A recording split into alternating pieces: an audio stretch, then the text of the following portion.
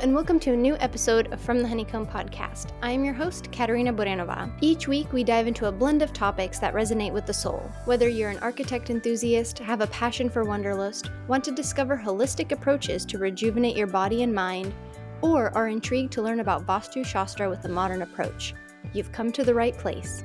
Join me as I sit down with inspiring, like-minded women from various walks of life. We will delve into their journeys to discuss the challenges and moments that define their paths. So sit back, relax, and let the spark of positive energy ignite your curiosity. Today, I am joined by Gabriella Bermea, licensed architect with a passion for philanthropy and advocating for public education students. She serves on a number of committees, including as the communications director for the AIA Young Architects Forum and is the chair of the Texas Society of Architects EDI. Through her outreach, she has been able to inspire many future architects. Gabriella, thank you for coming on From the Honeycomb podcast. Thank you for having me, Katerina. I'm so excited to be here. Excited to have you.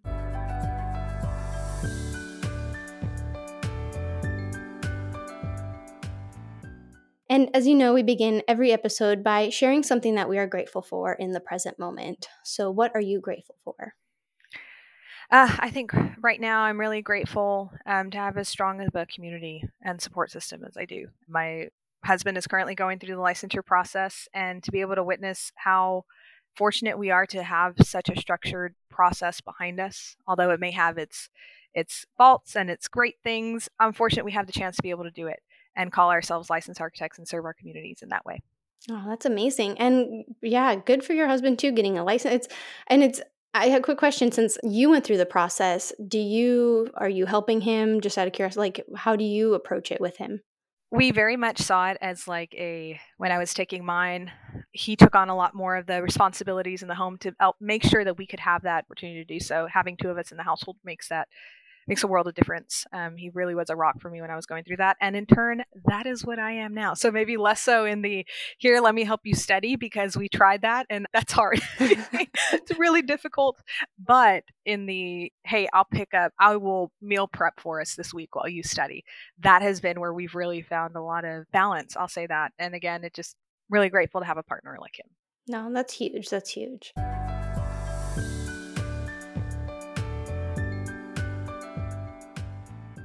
So Gabriella, now we know you're licensed, but walk us through your journey in architecture. When did you decide you want to be an architect, and kind of lead us to where you are today? Yeah, of course. I always joke, I'm like, I wish I could give you a grand, I've loved buildings since I was a child. Realistically, my mom was a public education teacher, and I spent hours with her after school, before school, involved in every extracurricular you could think of. So I was comfortable with building. I was comfortable with schools. My family would take us to San Antonio often because I grew up in Eagle Pass. I grew up on the border. San Antonio was it for us. Like, if we wanted to go to the mall, if we wanted to go see these, like, to me, beautiful structures, which were the bridges, I was just fascinated by. And I started asking my parents the questions like, okay, who does that? Like, who makes that actually happen? And it ended up being civil engineers. So I was like, okay, engineering, it's on my head. Let's go. We relocated to Texarkana, and there was a incredible STEM program that I was a part of in high school. We were one of the first classes to actually have that and benefit from it in this beautiful building. And I had a teacher in the engineering course. So we had, they broke it into 6 weeks. And one of them was architecture, and we were designing stick houses, and we were drafting essentially. And I had a teacher say, hey, Gabby, why don't you join my drafting class? It's usually all guys. Like, there's usually no women in it. And I think you got a talent for it. So why don't you join us? I did, and I fell in love with it. I thought it was a blast. The community that came along with architecture, even in high school, was just so next level. You felt like you were supported, and it was such a small group too, right? Then I went to university, and I don't want to say it was a different story. It was the same story in the support system. I made some of my best friends. It's where I met my husband. It's where I met one of my best friends, Shadia, who was on the podcast prior. Some really, really great connections there, but I truly stuck. When I say I struggled, that's probably an understatement. And I had been told a couple times in my first year studio and second year studio, this may not be the path for you. That's how much I struggled with it. I went from being like top of my class to, I can't even call myself in the lower tier. I can't even call myself in the mid tier. It was difficult, and I had such a learning gap to get over. But I had some really supportive professors who said, we believe in you. For ones who said, you may want to consider it. I think it was really meant with the greatest intentions. I don't think it was meant cruelly. But I had the professors who were saying, yeah, you can do this. We believe in you. And I think that makes a world of difference, is being able to hear someone tell you that story. You fast forward, I ended up being the first person in my graduating class to become licensed. When I was the only person who said I wouldn't be, I got pulled into advocacy and educational learning environments through my internship in my third year, and it pivoted my entire career. It made me really realize that architects at our core are service minded humans, and we are intended to be here to make people's lives better through the built environment, to think not only about the environment, but think about the human centered environments that we're creating, and the lives, the kids who are going to spend hours and hours in it, the teachers, the faculty. I think we have a social responsibility to do such. And after my internship, I was really encouraged to go after licensure. They said, Gabby, do it. Do it. Get your stamp. That's the trust mark that you have with the environment. It's great for our clients to actually understand and see that you made the dedication to do so. And I did. Was able to finish through that process with its own hurdles, very much its own hurdles. I felt like there's always that, feels like an uphill climb, but then once you're there, you're like, okay, what else? And who can we empower to help lift as we continue to climb up these mountains? Who are we bringing along with us, and who are we helping to support in the stories? And yeah, was really fortunate to have found a great environment with VLK Architects, which is where I am now as an associate and design architect. And I get to do the design environments of education every day, constant with client meetings or the one-on-one conversations with programming, with different districts, understanding the curriculum and instruction. So I felt like I get that tie back to where, taken back to my mom's classroom, where I was spending years of my life sitting in her teacher desk, just witnessing and enjoying all of the great things that came with education from a different lens now. I think I'm grateful to have that added level of empathy and understanding what it is our public educators are going through day to day, and what they should have is highest class of educational facilities that we can provide. No, absolutely. Well, wow. Thank you for sharing your story. And it's amazing the pivot you were able to make in that third year. And congratulations on becoming the first licensed architect in your class. That's huge. And I think it's very important too. You also made a comment about that the stamp is like a stamp of trust. And that's something that is huge, where I think a lot of clients don't understand the value of hiring a licensed architect versus a draftsperson. So that's something that I like, that it's a stamp of trust and letting the public know. And you also, there are so many things you touched on, especially also that architects, we have a service to the public. We are creating a built environment. And that's something too that people don't understand. And you already kind of captured that when you were a child, just seeing the bridges, like, who builds this? There's someone here thinking about how we're going to get from, one side of the river to the other. And so that's really interesting that you already started to kind of, like, the seed was planted then for you. Very, very much so. And I applaud that a lot to my parents, who were very involved when we were, and myself and my brother, and growing up, and saying, we see you asking these questions. Not only are we going to answer them, but we're going to point you to how you can find answers to them. So I was very much a library kid, an encyclopedia kid. Once the internet was like fully in use, I had laptops and cell phones. I still am very much that way. Follow us, I'm going to Google it, going to learn and try to find things out. And I think we, as architects, unfortunately, we're not in the full advocacy space of everyone down the street knows what an architect is. Mhm. Maybe not in the same way that you'd see in the engineering or in the medical professions. So I am really charged with that, in saying, not only how are we creating on the design side, are we creating these excellent environments, but how are we making it known who we are as architects, the value that we offer to the public, and then more importantly, the services that we can provide, and how can we get people to get in this pipeline. In Texas, we're one of, there's more work than licensed architects. So there's that gap we have to talk about in saying, how are we going to not only encourage people to become licensed, but provide the resources and the backing and the support they need to actually be able to do so. It's one thing to preach it, but then what? Like, yeah, do it, become licensed, figure it out on your own. No, that's the last thing we want to do. And I think the more we create advocates and help people understand the value of licensure, the more supportive of a culture we'll end up building. No, absolutely. And you bring up a great point about, like, the cost of it as well. And just, it's not, Yeah. people don't realize, not even just the cost for the materials, the exams. If you fail an exam, got to take it again. But the amount of time it takes to get licensed. And I think advocating that as well, especially early on in a future architect's career, because I know I've had numerous conversations with other architects on the podcast about, did your university program, architecture program, tell you about licensure and what the exams are like? Majority of everyone I've had on has said, I kind of remember it during one class. Maybe they touched base on it. In my experience, yeah, I learned about it in like the first semester of architecture school. And it was like, yeah, you need to get licensed and there's some exams, but that was first year, first semester of a 5-year program. I wasn't thinking about licensure. I was thinking about, how am I going to get through this semester and the Yeah, next 5 years? exactly. But it's very important to Yeah. advocate early on. Yeah, absolutely. I didn't. So we had and this again talks to professors. I had an incredible professional practice professor, John Volkins, who just not only was he a practicing architect, but he was also our professional practice teacher, right? So it worked really well. He kind of described the whole process on like what it meant to go from licensure to, or what it meant to do to go from the graduation to licensure process. We talked about starting your NCARB record and all these things. That was 5th year. But again, I'm going to talk to my internship because I think that's a valuable experience that every student should have the opportunity to be exposed to in their time in university. Because in that 3rd year, one of my mentors, the person who I was asking a bunch of questions to, Tong Lee, who's now in California, she was in Austin with us previously.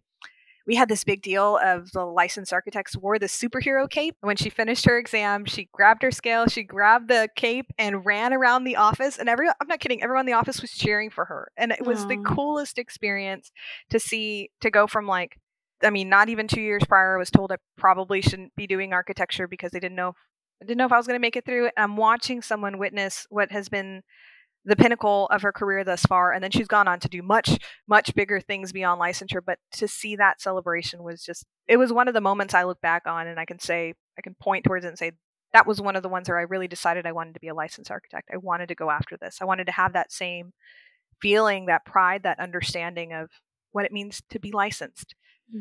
well, that's great. So, how are you advocating that? I don't know, how young are the students that you're talking with about architecture?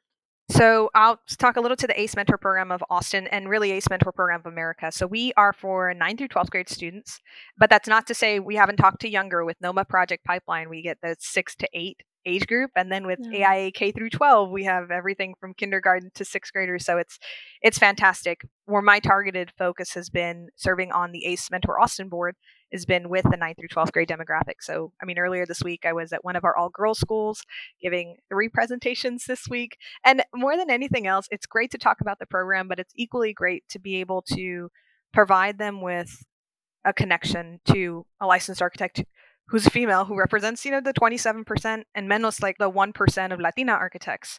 So when you get the chance to make the connection and then they say, oh, can you connect me with another architect? I love being able to say, yes, I can. Who are you looking for? Like, what kind of area do you want to practice? What do you want to talk about? And I feel like I go back to that illusion of loving the building bridges, loving to see the bridges. I think I love connecting the personality bridges, right? How can we connect one person passion with another person's passion? How are we connecting organizations that are doing the same things and just amplify everyone together? No, absolutely. And you bring up a good point. I recently reached out to a local high school to talk to them about hopefully reaching out to especially focusing on, I think, on girls as well, especially to bring them into architecture. Because I know when I was going through school, there was one or two instances I remember architects coming in, and that kind of planted the seed for me becoming an architect. But I think it's so valuable, especially how you said, when the student sees themselves in what could possibly be. I think that is huge and makes such a big impact. Yeah, absolutely. And I think just as valuable as having a mentor who looks like you, comes from your same background, is having the one who doesn't, who has a complete opposite background, but has had this wealth of knowledge and is taking the time to teach you and to advocate for you. I think as an architectural profession, we've done a good job at mentoring and helping build the next generation, but I think there's more work to do. There's more work to do in saying, how are we really fostering our generation to not only be able to do their job well, but to do better than we did, and to take the field of architecture, to take the field of the design industry into the next century. I think we have a lot of work to do, but I'm excited and energized every time I speak with university or even high school students on where their paths are talking and where they're leading. I think they're going to have a lot of really incredible things to offer our profession. I'm excited to see Gen Z and Gen Alpha into the workplace. Gen Z is they're firmly here. Alpha, they're going to shake things up. It's going to be great. No, I love it. And have you noticed, just out of curiosity, for the younger generation coming in, like, have they asked you about AI? I know I had Shadi on about AI, but I'm Yeah, wondering, because there is in architecture always the generational shift in a firm. You'll see those who are senior architects who drafted and maybe don't know some of the computer programs. And then you've kind of got the middle, there's everybody's in their own different stages. So it's very interesting that you're bringing up the next generation that is also heavily proficient in technology. exactly. I think that's my favorite part of having our new interns come in for the college summers or our new hires that are right out of school. They know things in technology that me, being 5 years out, am way outdated. And it's bringing those professionals. I'm all about building a firm culture, right? What is it that you're doing to constantly help people improve? When you bring the new students, the new professionals into an area that they can actually own, you're bringing them into the technology committee, bringing them into the work groups of that area. They're improving the entire firm while building ownership, while building agency and finding their voice. You're helping them foster, and really in turn they're teaching our maybe older generations of those who have been out of school longer how to do the things that they've been operating in, which is just excellent for me. Actually, in December, I'm on the NCARB Futures Collaborative. I've been serving on NCARB committees for 2 years. This is my third year, and this is my first year in the Futures. And with that group, we actually have a future symposium that'll be happening in December. It's going to be incredible. One of the topic areas that I am focused on with Marjorie Brown and Wiley is AI. And Wiley is a professor at one of the universities in Washington, and he's actually bringing on his students to talk about the AI portion as a workshop after our conversation with our panelists. So our panelists are people who are practicing with AI not only at Autodesk, but in New York as a part of their practice. We're going to talk about AI and codes. And then after our listeners get to see that actual presentation, we're going to have students leading the process on how you can use AI in practice. Let me be the workshoppers for you, which to me is just next level. Now you have the chance to connect with the students who are doing this day to day. They're teaching this environment, and we're in turn making a stronger cross-generational, multi-generational workplace. And more importantly than the workplace, a profession as a whole. Mm-hmm. No, that's so true, and it is really important to make sure that you are teaching even the older generation, because Yeah, one of the great things about architecture is it's always evolving. There's not one architect on this earth who can say, I know everything there is to know about architecture. exactly. And I think that's so great that you're also bringing in this cross generation. That is incredibly important. Yeah, it's going to be a really neat conversation. We're doing AI, and then we're doing extreme environments and space architecture, all really focused on the next 50 years of practice. Because where we look at it specifically from the NCARB lens is, how are we going to regulate this in the future? Mhm. What does the stamp of licensure look like when we're talking about integrating AI into our practices? When you may have AI leading you and doing your first pass on code evaluations and code reviews. Okay, where does the licensed architect framework pass into this? And then how does that trickle down to experience? How does that trickle to examinations and to education?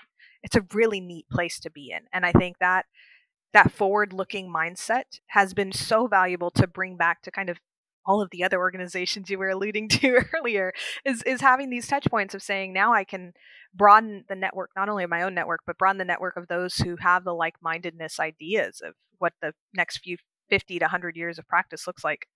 Let me introduce you to some really great people who I just met.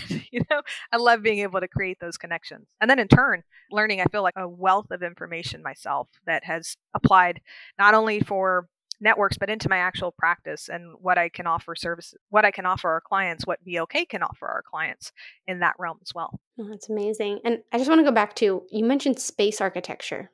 You mean like outer space architecture? I mean, like outer space architecture. So I wasn't on Futures last year, but yeah, I wasn't on Futures last year, but last year they actually went to NASA and heard about what designing space on Mars looks like. That's the realm that we're looking at now. What that spurred in talking about space architecture is it's extreme environments, right? What happens when we're talking about extreme environments in our actual built environment today. I mean, we don't have to go out to Mars to talk about 120-degree temperatures and seeing plastic melt like you're seeing in videos in Arizona right now.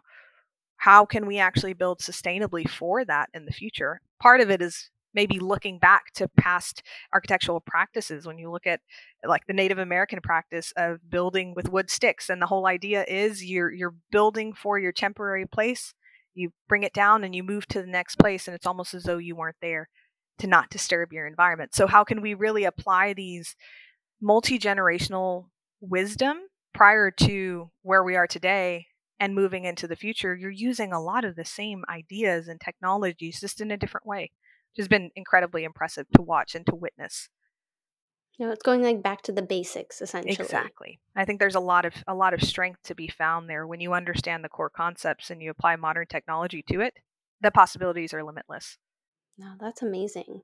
I feel like there is kind of that shift happening, not just like in architecture, seems like even in like medicine and some things I've seen is like people are going back to the basics, the original, and learning from even indigenous tribes. I had a woman come on talking about, mushrooms and like the helpfulness and studying indigenous cultures and how they use mushrooms to heal. And it's like if we look back, I think it can be so beneficial for the future as well. Like, Absolutely. Absolutely. And it's looking beyond.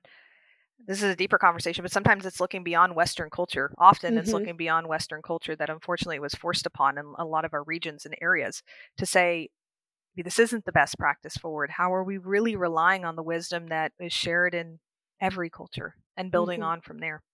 No, absolutely. No, you That's bring up awesome. a point of I love studying multicultural homes, and actually, my fourth year of architecture school, I was studying abroad in Paris, and we had to design an apartment complex.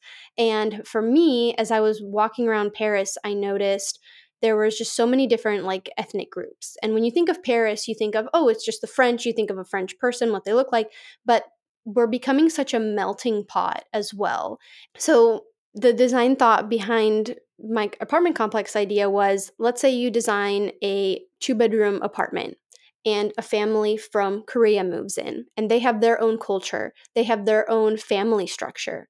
And then what happens when they move out and a family from Germany moves in or a Parisian? There's just, it's very interesting to once you start studying the different cultures, whether it's Eastern, Western, and how not only just the family structure, but their cultures and how they use the different spaces, which that's a whole topic within and of itself. But it just reminded me of it's so interesting once you start taking lessons from different cultures and applying them to your current layout, your current situation, whatever you're designing. It's very interesting. Absolutely. And I mean, this ties tangentially to it is in how we approach design in the educational sphere. Not every district is going to teach the same. We primarily practice in Texas. We've had projects that have been outside of the state, but we take an actual hands on approach to understand the curriculum and instruction, the way things will actually be delivered, with the understanding that may change over time, but how are we making it so the space will actually be utilized the way that it's asked to be, right? Not every curriculum is going to support collaboration and outreach or collaboration in the sort. Not every curriculum is going to support outdoor learning. So we're really trying to tailor what the programming discussions are with, and I'm so glad to hear that that's happening. It happened in school, right? That attention to detail, the attention to who the person is, because again, that's ultimately, and I think that was my disconnect in school, is understanding we were designing for people at the end of the day. Yeah. As subjective as it is, the idea of a client forward mindedness is what gave clarity to the entire design process in reality. That's awesome. hmm And I want to talk about your advocacy and also how Mhm. you work with the curriculums because Yeah, you mentioned you did have drafting in school. I did. I did not, which I was very surprised at once I came into architecture school how many students across the US had drafting, whether it was hand drafting or already knew how to use AutoCAD. I had to take a course before starting architecture school on how to use AutoCAD, which thankfully my stepdad signed me up for because I was like, I don't know what I'm doing. And he's like, hey, I think you should learn this software. And so that was really helpful. But not all curriculums and programs teach drafting. Yeah, so I like I said, I was really fortunate to have been a part of that drafting course. It wasn't a new one for the Texas. Well, I went to Texas High in Texarkana, so if you hear Texas High, not whole Texas, just the name of the school. But in my time there, my our teacher there, Mr. Mack, George McCaslin, he was actually was an industrial engineer by trade.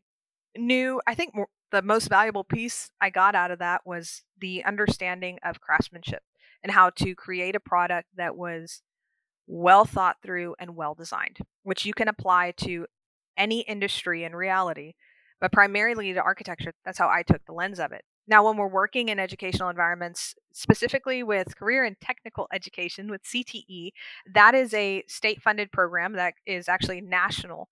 And one of the career pathways is architecture and construction. Then you have, of course, your STEM, your science, technology, engineering, and mathematics.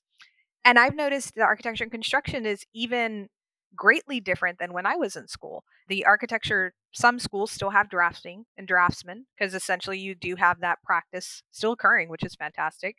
But there's also I'm seeing students graduate with Revit certificates and actual architectural design.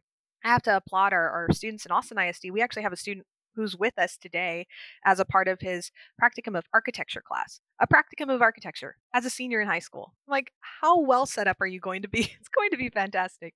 He was actually an ACE student of ours who was looking for potential opportunities, and I brought it forward to the firm because that is very much how BLK is. They're like, got a great idea, let's bring it forward and let's talk about it. And in turn, we were able to find a space for him, not only for an internship, but a paid internship to help supplement him through school and get to this practicum course where he's now joining us 3 hours a day on Monday, Wednesdays, and Fridays, which would be his practical course, and getting school credit for it. It's incredible. I think it's such a neat opportunity to see where architecture in K 12 is going. So it looks more like what a practice is. And again, we're building the longevity into our career to have more people enter it early to say, I actually understand what I'm getting into, as opposed to I'm in my first 10 years and it wasn't what I thought it was, or my first 5 years and it wasn't what I thought it was. So I'm going to go to another career path. This helps us really ingrain an understanding of architecture and, in turn, all of the great things that are going to come along with having a younger generation in the staff will help us practice better and help them find more agency and advocacy in who they are and what they want to bring forward to the workplace. Mm-hmm.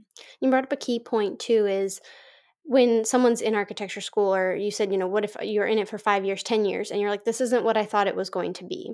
And that was definitely a key thing I noticed in my architecture program is second, third year, even first year, every year, we had plenty of students dropping because they were just like, this is absolutely not, the workload is intense, but this isn't at all what I want. And then some students would come back. And I mean, I even went into architecture school. I wanted to be an architect since I was about 10, 11. Didn't know too much about it, but loved it. I was just like, buildings, it's amazing. This is going to be creative.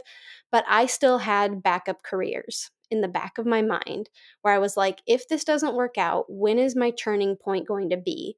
And, as I saw other students go, okay, maybe, start dropping out or changing, I had one friend who went into psychology, then she came back out of psychology and was like, nope, I definitely want to do architecture. So it was very interesting, but it's great that a student will know ahead of time kind of what the possibilities are, because architecture is a huge umbrella of what you can do and the possibilities and the career paths. Yeah, and I think that's what's so valuable about programs like ACE, programs like NOMA Project Pipeline, that are going to introduce you to that early on in the safety of a K through 12 learning environment, because you have the chance to actually learn and see. And with ACE, our mentors are practitioners. They're people who are doing this every day. So the students get a real connection to where they could be in 10 years, where they could be in 5 years. So because we have some university students who join us as well. It's just the opportunity is endless. Now, I will say, is opportunity equal for everyone? No, we have work to do. We have a lot of work to do when it comes to reaching our communities equitably. And when it comes to, some models actually go to the schools themselves and run it from there, which is just outstanding, right? Like, you have the chance to actually reach the students where they are, which ultimately is what, in my mind, and I know a lot of others think this way, is I think architects have to be ingrained in the community in every way. Mm-hmm. And the ideal lens of what an architect could be or look like is homegrown. You have someone who is designing in the communities they were raised in, they lived in, and understand holistically and have the trust from that community. How more incredible would we have of a profession if everyone had that mindset of, I have a personal vested responsibility to this community, not only because I live here, not only because I give here, but because I feel called to make this a better place, to give it my all. I think community engagement is one very strong way that we can do that. Community advocacy is one way we can strongly do that. And in turn, plugging in K through 12 so that those students who you're talking about architecture to, can then be the architects in 10 years' time, in 15 years' time, who are giving back with that same fervor and that same passion, the same care. No, I love it. I love that you're planting the seeds early on, and it allows them. And you also, you bring up a lot of good points, but Right. you mentioned that it's in the safe space of learning K through 12. That's one thing, is when you decide halfway through architecture school, which architecture school is not cheap, as we know, universities aren't cheap.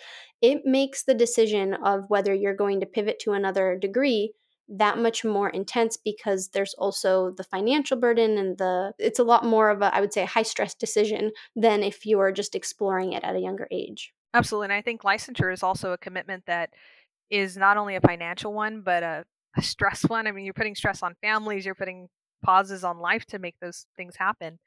And I think as a profession, and really with NCARB, I have to applaud what they're doing right now and talking the many ways in, many ways out on what does licensure look like if you are entering the profession at different times and different scales. So I'm really excited to see where the conversation goes from there. Our current NCARB president, John Baker, actually did not study architecture and became licensed through California, which is one of the states that allows you to have the 10 years of experience and then sit for Mhm. your exams. So to have that perspective is going to be so rich. And I am really, really looking forward. And I'd encourage listeners who are in architecture to keep an eye on it, because NCARB is essentially the regulatory body over licensure. And then the states provide the actual stamp, right? So you get your stamp from your state. But I think exciting things are happening. Now, granted, it is a large organization. Things may not move tomorrow, but these seeds are planted, and I can't wait to see where the profession goes. We're really attacking it on all angles to make it more equitable, more accessible, and something that represents the communities that we serve. No, absolutely. And, knowing now, having gone through architecture school, licensure, everything, it's a daunting process when you're looking at it as an 18-year-old, as a 16, 13-year-old. When you're presenting it to students, how are you making it not sound scary? Yeah. Like, in a way.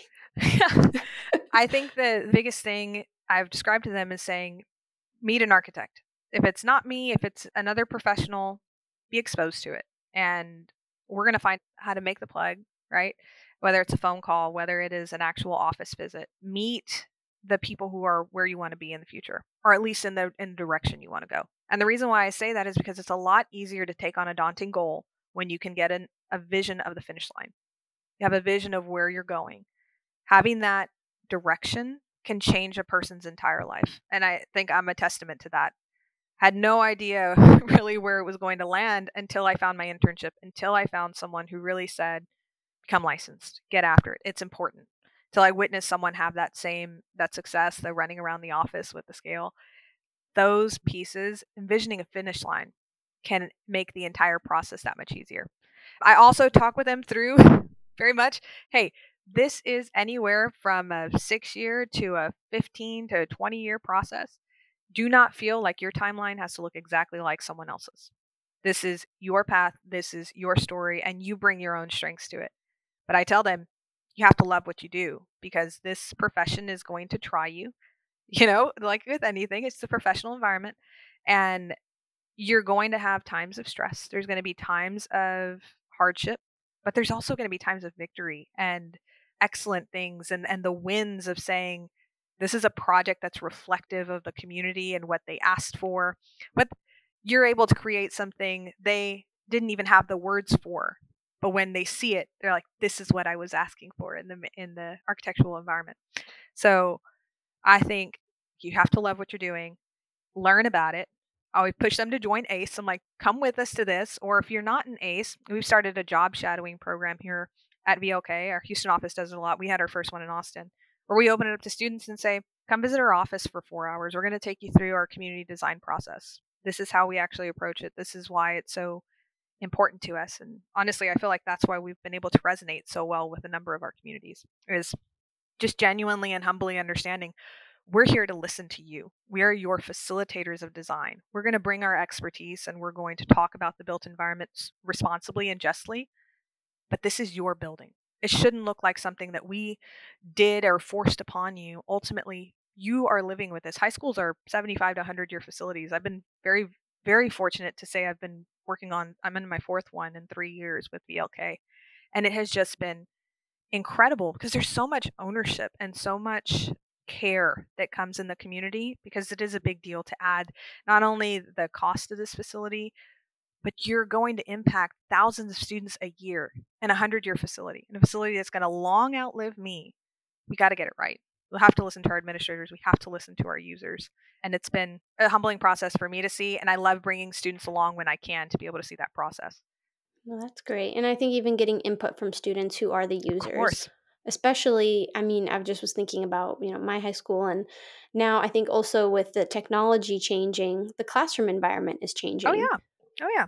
So, I mean, I don't know what kids are bringing. I remember we did have laptops in some classes, but yeah, I mean, the technology is changing, and the way teachers teach, I'm sure, is evolving. Yeah, and every community process that we have, we call it our VLK launch. Actually had one a couple weeks ago with a really, really fantastic school district. They're all fantastic school districts. But this one I had a personal tie to, given my high school principal is a superintendent now. Oh, So this nice. was 10 years ago and now he's here. It's just incredible.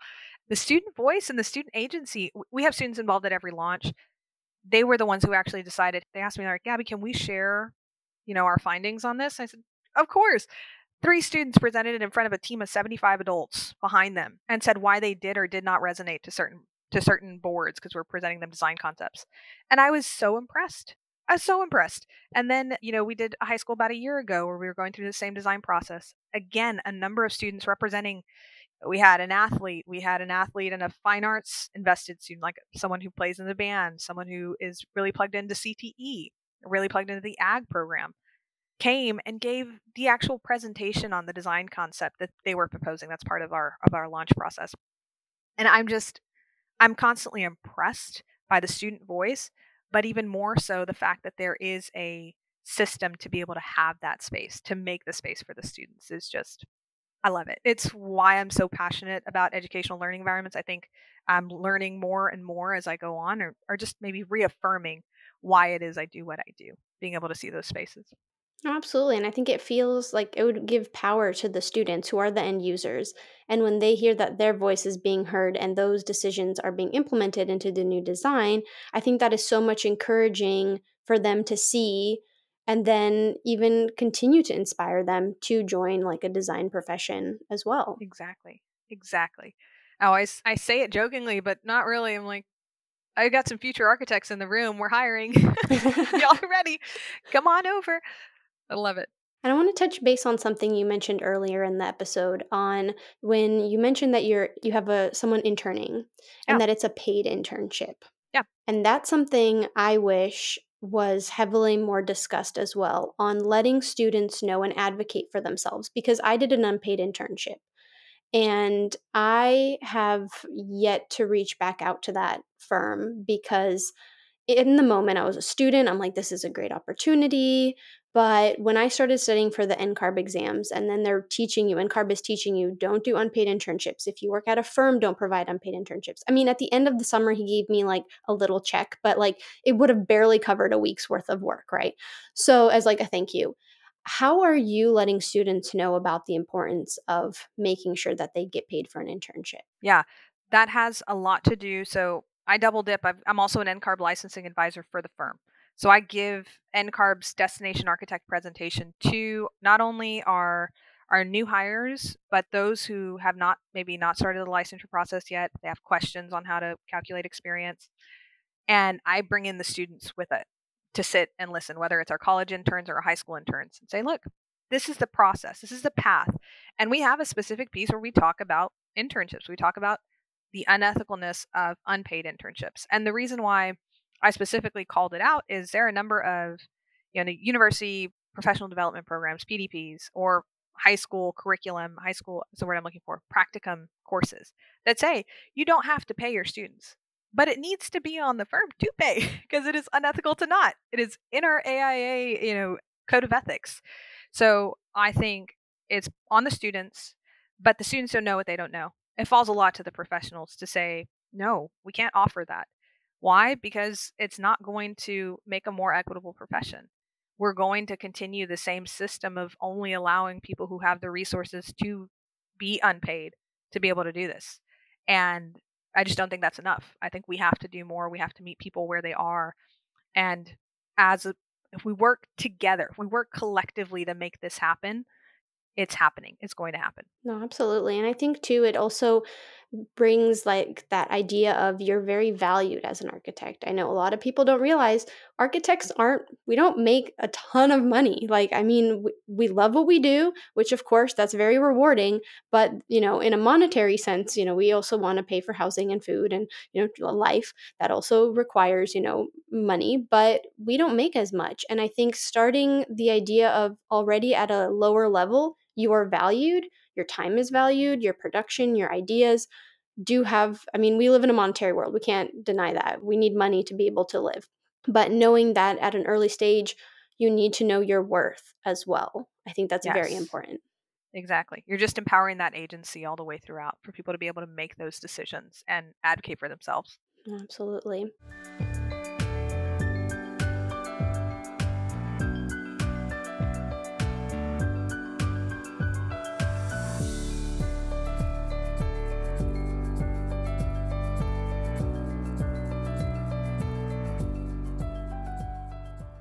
I'm trying to think on how to conclude this episode because you've pointed on so many amazing points and so many inspiration points. But if you had one final message, we could seal it together for anyone out there listening who's maybe thinking about architecture or, is thinking maybe they're in their middle of, architecture school and are like, I don't know if this is for me. What would be your words of wisdom? Yeah. It would be, first off, find a mentor, or more importantly, find a sponsor. Hmm. Someone who you resonate with, not only resonate with, but has the time, the effort, and the energy to stand up for you when it matters. And then to the people who are in the mentor and sponsorship role, make it count. Don't halfway do it with people. You have to be caring, because what you give to others is going to be what they give to the next generation. And if it is good, it's going to be better. And if it is halfway done, it's just going to continue to be halfway done until we're at a profession that people don't want to be a part of.